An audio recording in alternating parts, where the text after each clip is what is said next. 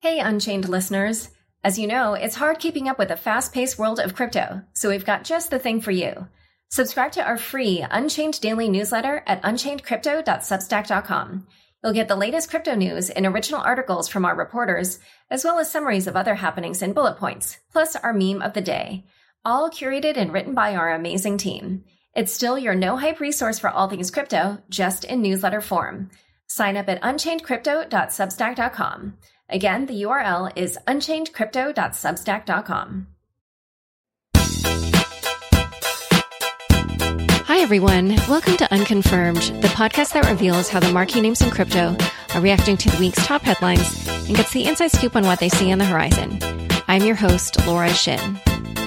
Meltem Demirors of CoinShares and Jalak Jobanputra of Future Perfect Ventures and I are all teaching a crypto workshop at Omega Institute in Rhinebeck, New York from September 20th to the 22nd.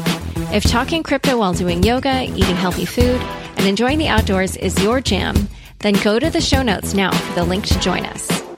Want to know what I think are the most important crypto news stories and takes every week? Sign up for my email newsletter at unchainedpodcast.com.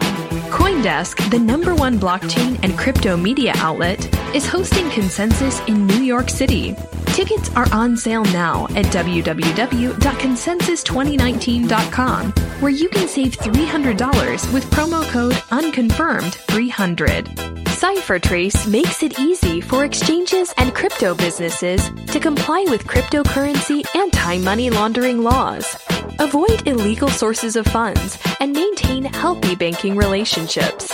CipherTrace is helping you grow the crypto economy by keeping it safe and secure. Today's guest is Robert-Jan den Haan, a freelance journalist and contributor to The Block who has been researching the Bitfinex Tether situation for over a year. Welcome, Robert-Jan. Hi, thanks for having me. I was in Berlin when all this news about Bitfinex and Tether broke, and I have barely had time to keep up on all the developments since, and there's been a ton. Why don't you start with a high-level overview of what has happened, starting with kind of like setting the scene from early 2017 when Bitfinex lost its banking relationship with Wells Fargo? Right. Well, I think we can fill an entire podcast with that one by itself. But so in March of 2017, Bitfinex was using banks in Taiwan. They had been using those for quite a while, but at that point, Wells Fargo stopped being stopped offering its services to be a correspondent bank to them, and that really got them into a jam. Like they had no access to stable banking, and basically. The way out of that was first to buy time by suing Wells Fargo. They tried that, but they withdrew the lawsuits. But then, secondly, they by starting to work with this third party payment processors, and then particularly Crypto Capital.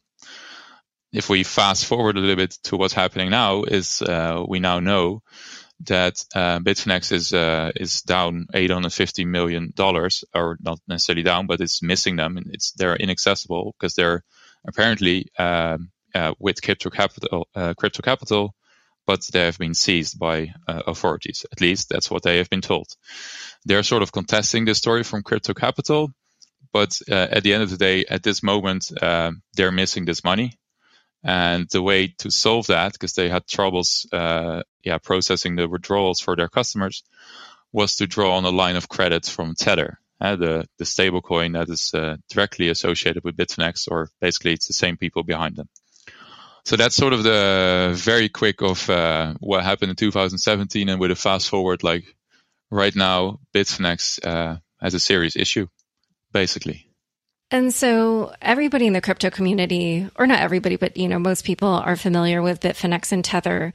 But it really sounds like the loss of this money starts with this other company that most people are not familiar with, Crypto Capital. So what happened there exactly? Mm-hmm. So what happened there is basically, if you look at how this company was operating, it seems that they were like getting in companies in different countries, either incorporating them or buying them up, and then they use those companies to open accounts at various banks. So we know about bank accounts in Poland, in Portugal, in the US, and a few other ones, but those are the very important countries to remember. And whenever, like at some point, those accounts stopped working, right? Either banks shut them down, or in fact, they were seized by authorities. So basically, they were playing this cat and mouse game to use accounts for as long as possible. But at some point, the music stopped playing. And then they moved on to a new account. So that was the way that they were getting bank accounts. And then for Bitfinex specifically, they were providing these accounts as directly to be like the deposit address for people to deposit fiat currency into the Bitfinex platform. So for the 850 million, when it comes to that, that is the amount that I guess was lost through Crypto Capital. But what is the current status of that money, or at least the portion that we have information about? Yeah, basically, we know that from what Bitfinex has told the New York State Attorney General's office, that it's 850 million that is basically tied up with Crypto Capital. So what we know is that they're part of, or they have been seized, or at least part of it has been seized in 3 countries, then the countries that we just named, being Poland, Portugal, and the US. And what we can confirm is that there was an anti-money laundering operation in Poland linked to the subsidiary of Crypto Capital. Right, so this happened early in 2017, and I can almost specifically get you the date, but it's really like the end of January, around then that it was the initial move. And that led to the seizure of two companies, and then later on a follow-up company. So a third company was then involved in the investigation. So one is the subsidiary of Crypto Capital, one is connected to Crypto Capital through the same people, and the third one was used by Crypto Capital for its own customers, also to obtain bank accounts. So that's what we can confirm. And in that light, it was related to around $350 million or equivalent of that. But we do not know for sure if that full amount is also part of the 850 million that is, that Bitfinex is missing. And then in Portugal, we know more or less that something happened there as well, but it's not really clear whether or not we're really talking about a seizure by authorities or not. And we do also know now with news breaking a few days later, where Reginald Fowler and Ravid Joseph were indicted for, among others, bank fraud and conspiracy to do so, that there is also money seized in the US. And there was in this indictment, it was related to that they were saying, hey, we want to have bank accounts, so we're opening bank accounts for real estate business. But in fact, these were indeed accounts to process transactions for cryptocurrency exchanges. And we know that one of them was Bitfinex through Crypto Capital. Like these accounts were used for them. One of the accounts even named the number of it in that indictment matches an account that was used by Bitfinex. So we also know that money has been seized there. We don't know the amount though. And all of these actions, they may not all deal with the exact same entities, but the people behind those entities are roughly the same. Is that correct? Meaning like Crypto Capital, Global Trading Solutions, which are actually 2 different companies, one in Switzerland, one in the US. And so can you kind of describe, how all those are related? Yeah. So Crypto Capital was originally from Panama, but now it's operating indeed from a company in Switzerland. It's called Global Trade Solutions, and there's another company, and that's linked to the Mr. Fowler that's now been indicted here in the US, which is called Global Trading Solutions LLC. But they're, from what you can tell, they're separate companies. But from what it's been described to me as this, that the American company is like an agent of Crypto Capital.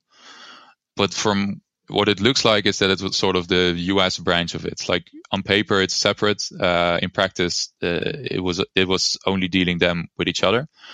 And then if you look at the people behind it, then, the Mr. Reginald Fowler was, he's not part of Crypto Capital as far as we can tell.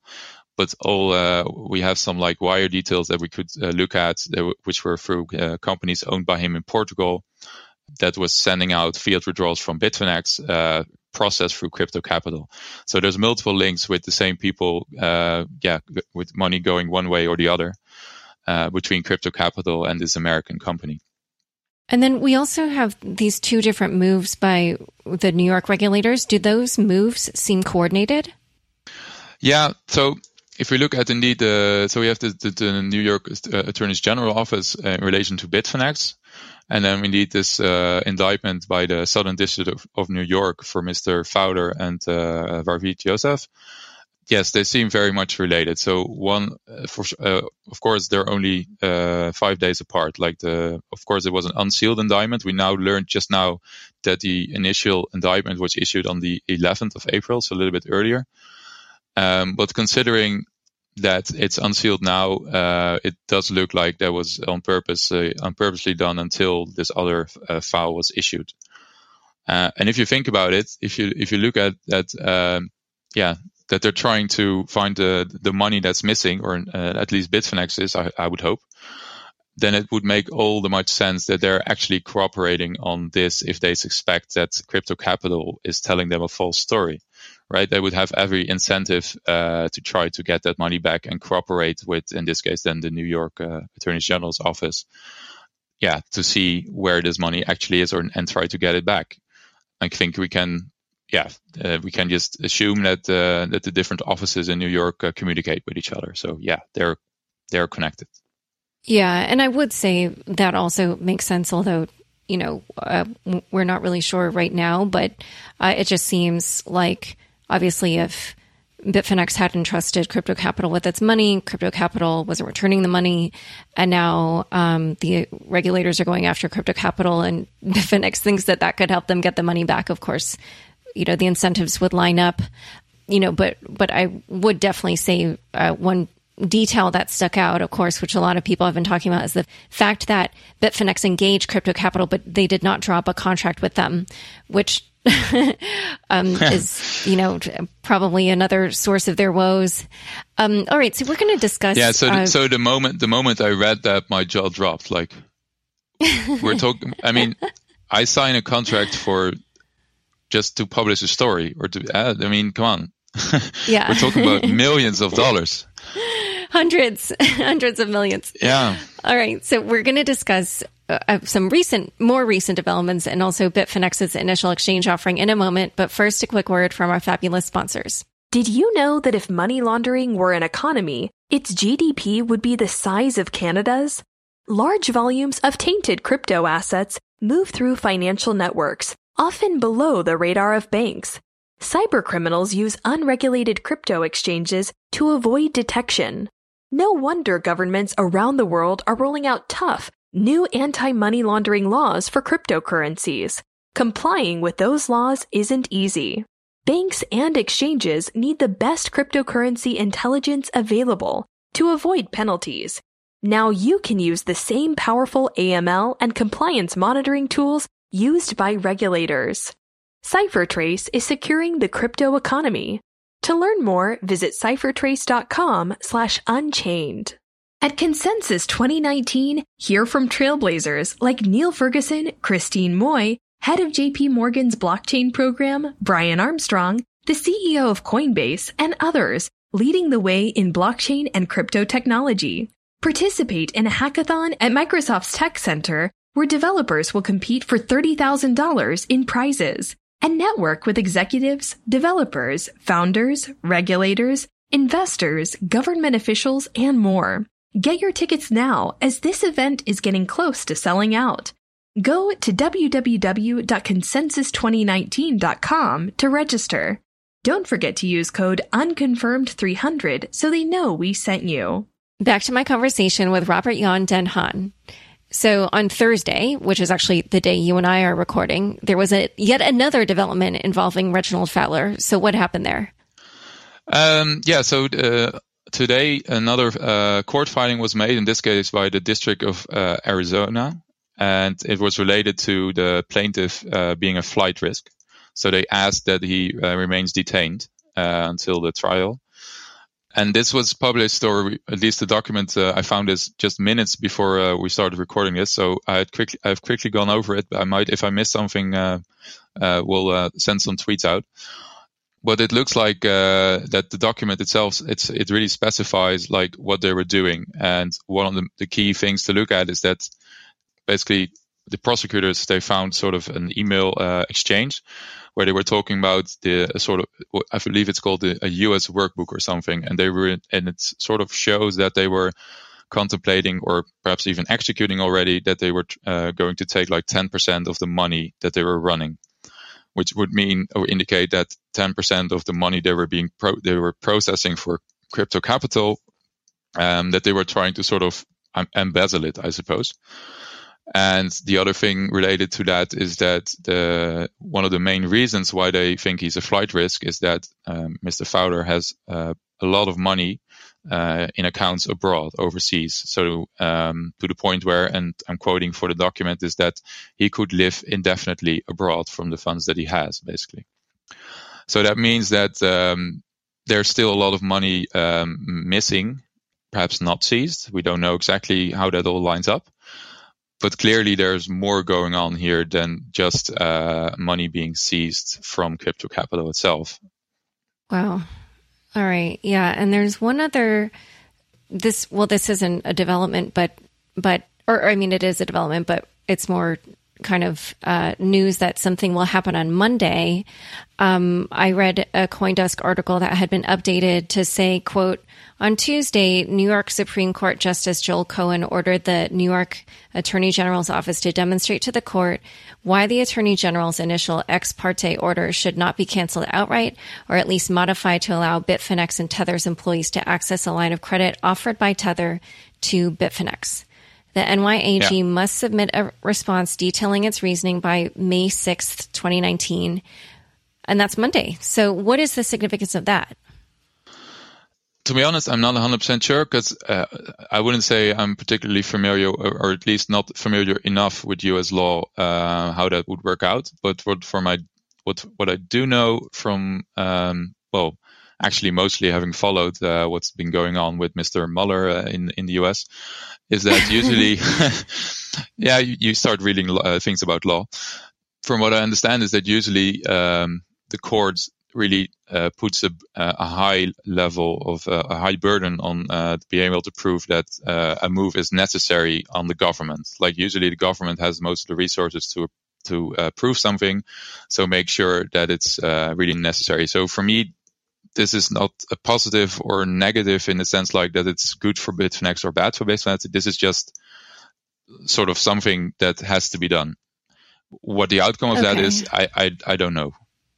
Okay.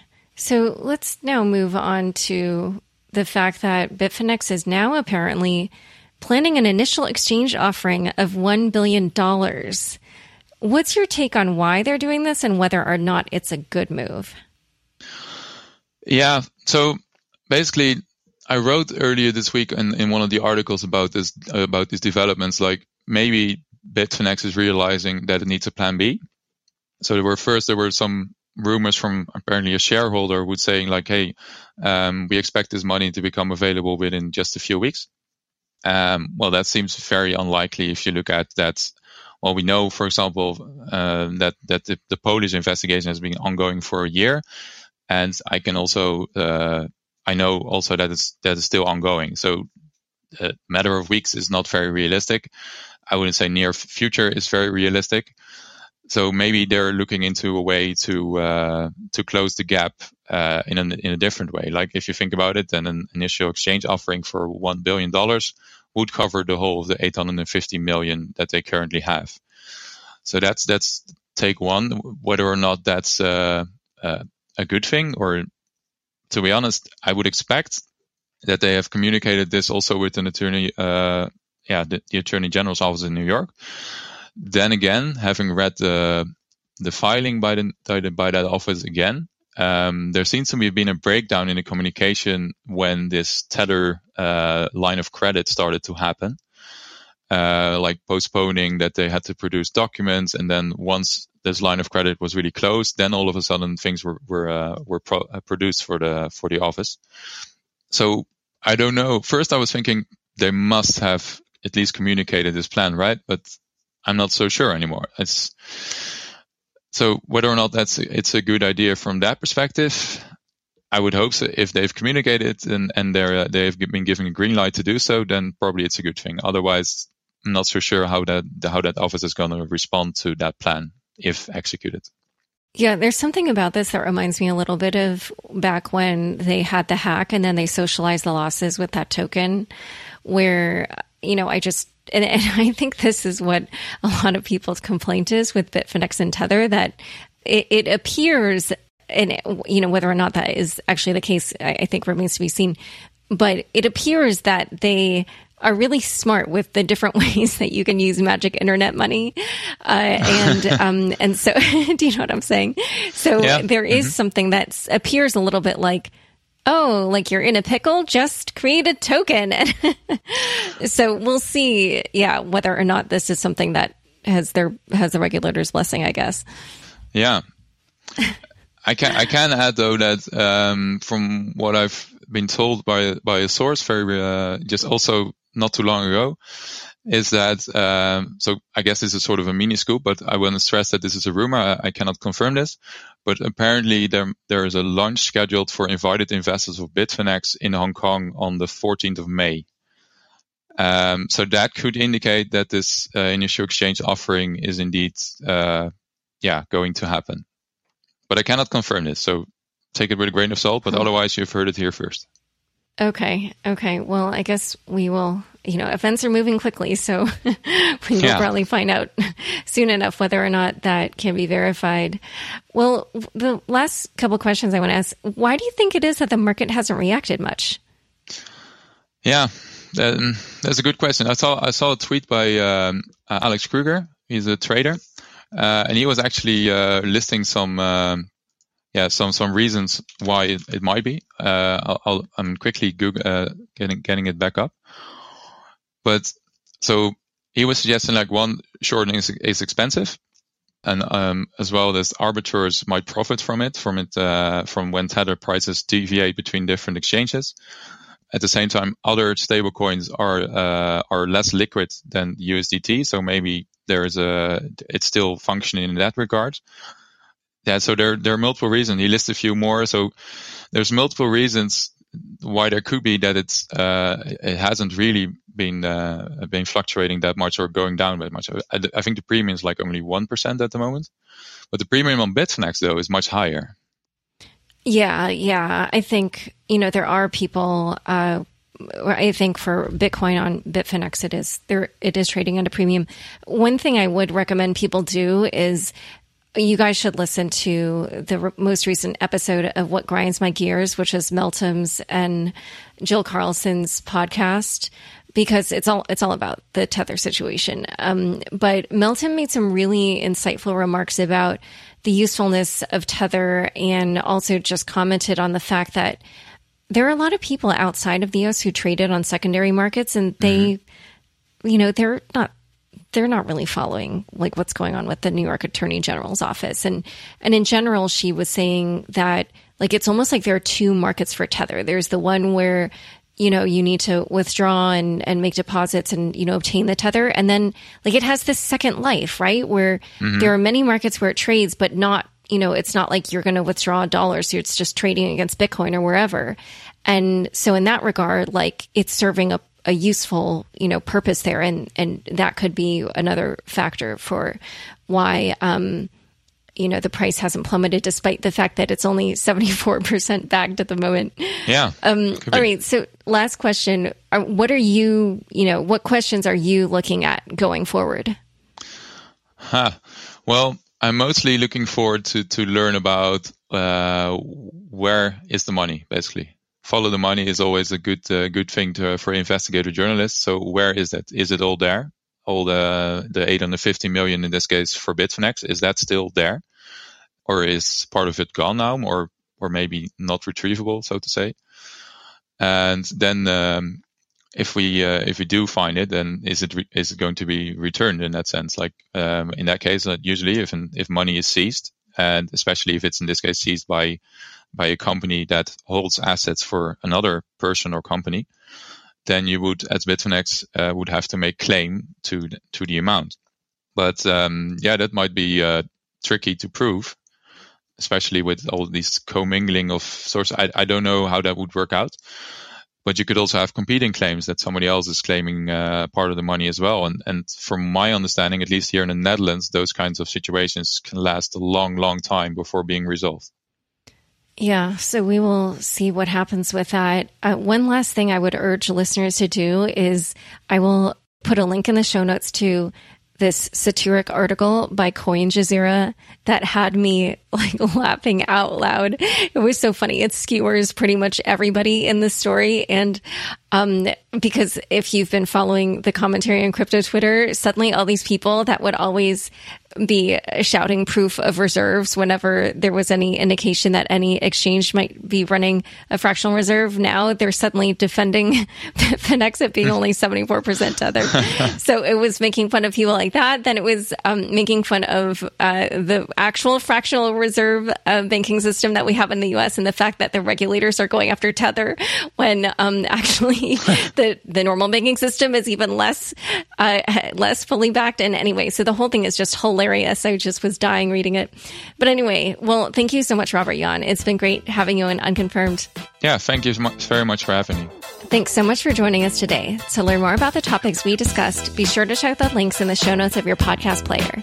If you are not yet signed up for my email newsletter, go to unchainedpodcast.com right now to get my thoughts on the top crypto stories of the week. And be sure to check out our new channel on YouTube. Unconfirmed is produced by me, Laura Shin, with help from Fractal Recording, Jenny Josephson, and Daniel Nuss. Thanks for listening.